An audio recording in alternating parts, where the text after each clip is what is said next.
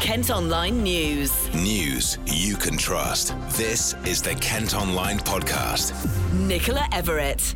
Welcome to the Kent Online Podcast on Friday, August the 14th. A day a lot of organisations are breathing a huge sigh of relief after being told they can start trading again.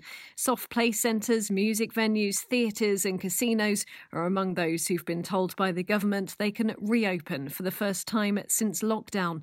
Wedding receptions with a maximum of 30 guests will also now be able to go ahead. Well, we've got plenty of reaction today. Let's start with hearing from the owner of a soft play centre in the county. Andrew Moody runs Adventure Kids in Aylesford. Unfortunately, we will not be reopening tomorrow. That's not a negative, that is a positive, because we want to make sure that we are completely COVID safe and following the full guidelines that the government now and the DCMS have put in place. So we will be going through our building from top to bottom, making sure the staff are all fully trained to make sure that when we do open, that everything is in place for the track and trace, booking online systems, for all customers to come in and feel safe when they're within our premises. It will be a happy place for everyone to come back to. I've posted out on Facebook this morning that we obviously will be reopening. We haven't got a confirmed date yet because obviously we need to make sure that we are ready for when the customers come. But the response so far by the customers, I've been really, really happy that we are reopening when I can give that confirmed date. So within the next few days of working really hard, we will then hopefully be able to give a confirmed date that we will be reopening and allowing our customers to come back and have some fun, which they've been missing for the past 5 months. We'll be working a pod system where there will be online bookings only.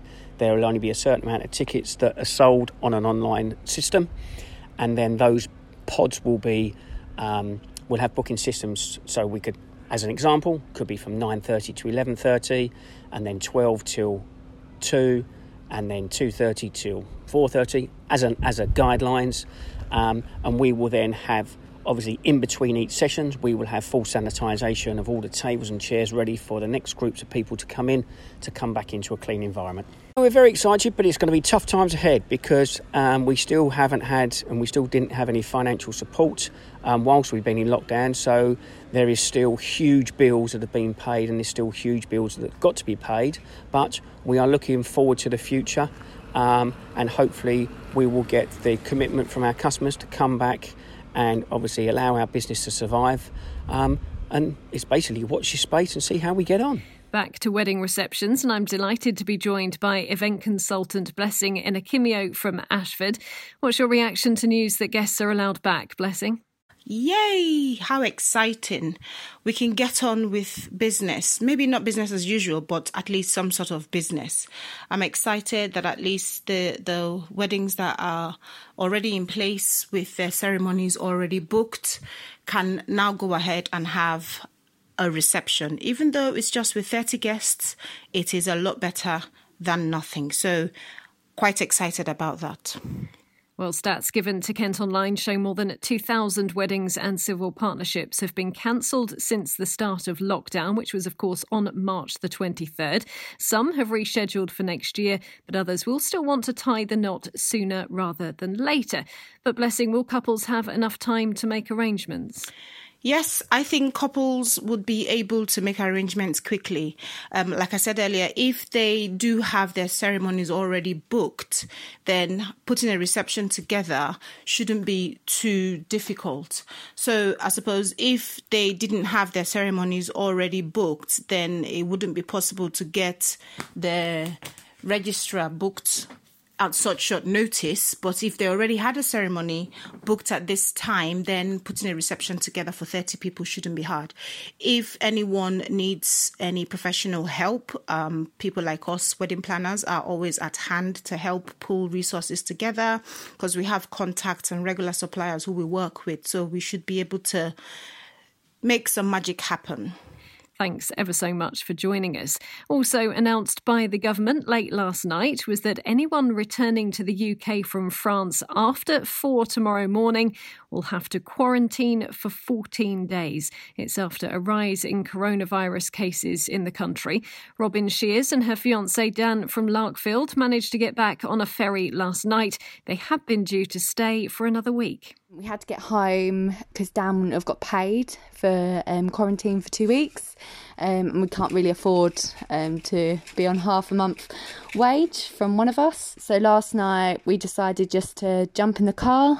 We actually booked another ferry. We just thought we'd take our chances and just book another one. It was quite easy to book another ferry. There were a few available, and then we got to the port about 10 to 8 and there was queues already. There's all different nationalities there, and then as we were waiting in the queues, they're all queuing behind us. The ferry was quite busy, so I think everyone is panicking really. Crossings back to Kent from France have unsurprisingly been incredibly busy since the announcement was made.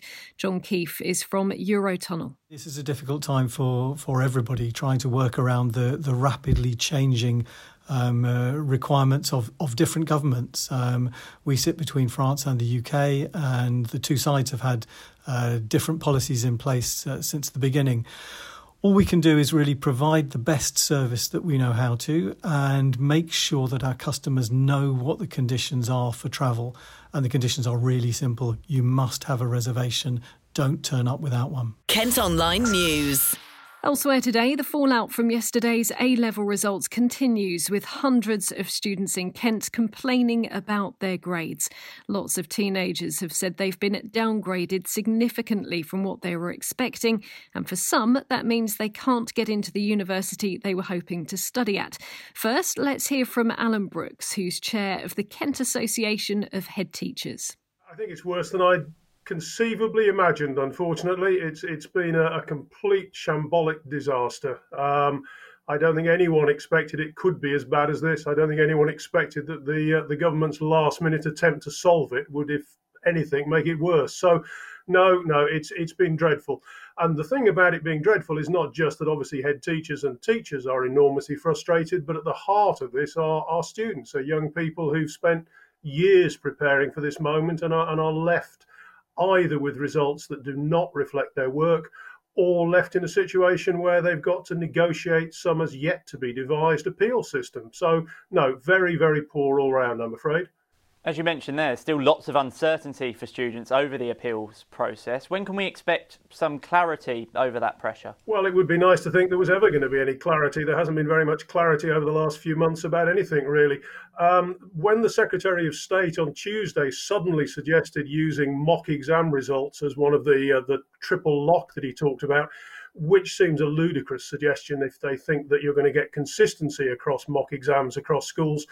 But Ofqual on the Wednesday morning had no idea how to do it. Being across the UK, almost 40% of grades downgraded. Do we have any idea of how Kent compares to the rest of the country? Kent is quite a complicated one to work out.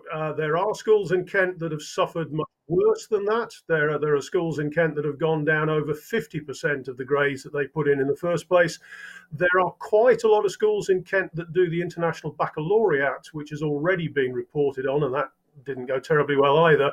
There are schools in Kent that do predominantly BTEC qualifications, and they largely have stayed as predicted because they are continuous assessment and because the students had completed most of the work. So it's difficult to get a full picture across Kent at this stage because of the variety of qualifications.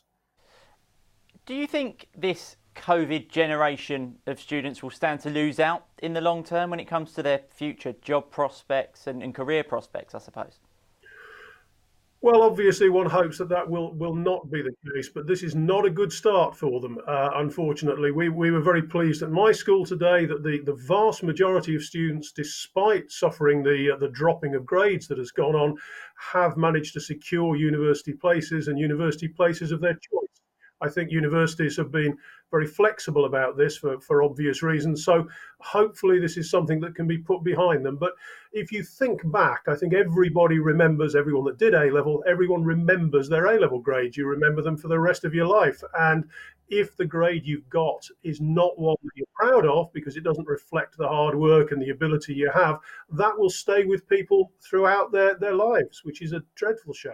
One Kent student is so angry, she's now planning a protest in London tomorrow. Ophelia Gregory collected her results from Simon Langton School in Canterbury yesterday. We're having a protest at Speaker's Corner, Hyde Park at 1:00, having people speak about how they've been affected. I'm compiling a list of really awful stories of people, like A-star students being given B's and C's and now can't go to any uni, or even people getting B's and would have gone to uni getting D's and E's. And our goal is to have a U-turn similar to the Scottish Government. I think they have set a precedent with that. This fee has been awful on everyone, and it would only inflate the grades a little bit, but only 12%, according to the Minister for Travel. So, in the galactic scheme of things, it doesn't make that much difference statistically, but it would have such an impact on people's lives.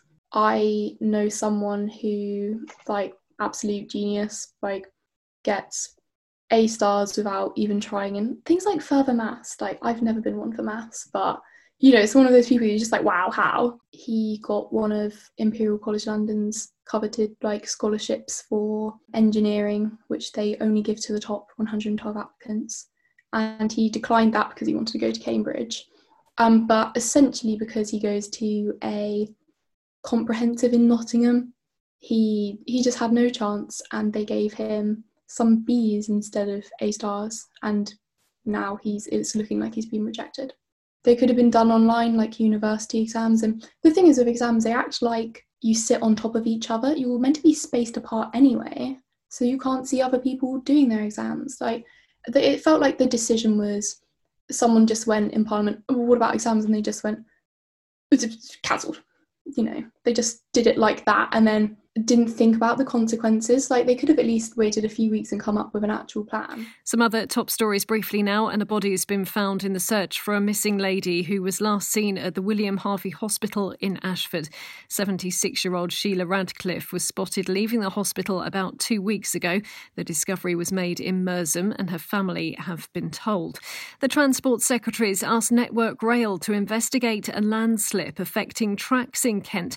A southeastern train was stuck yesterday when mud slid down onto the rails at West Malling and 19 people had to be led to safety. It follows Wednesday's ScotRail accident when a train came off the tracks following a landslide caused by heavy rain. 3 people died. The family of a man who was killed in a hit and run in Chatham say they've been left heartbroken. 72-year-old Bill Roach was knocked down while crossing New Road on Monday. A woman arrested on suspicion of causing death by dangerous driving has been bailed. And finally today, at Kent Online, you can see amazing video footage of a pod of dolphins spotted in the River Medway. A group of fishing experts were on a jet stream tour last night when they saw about 30 of the mammals approach the boat.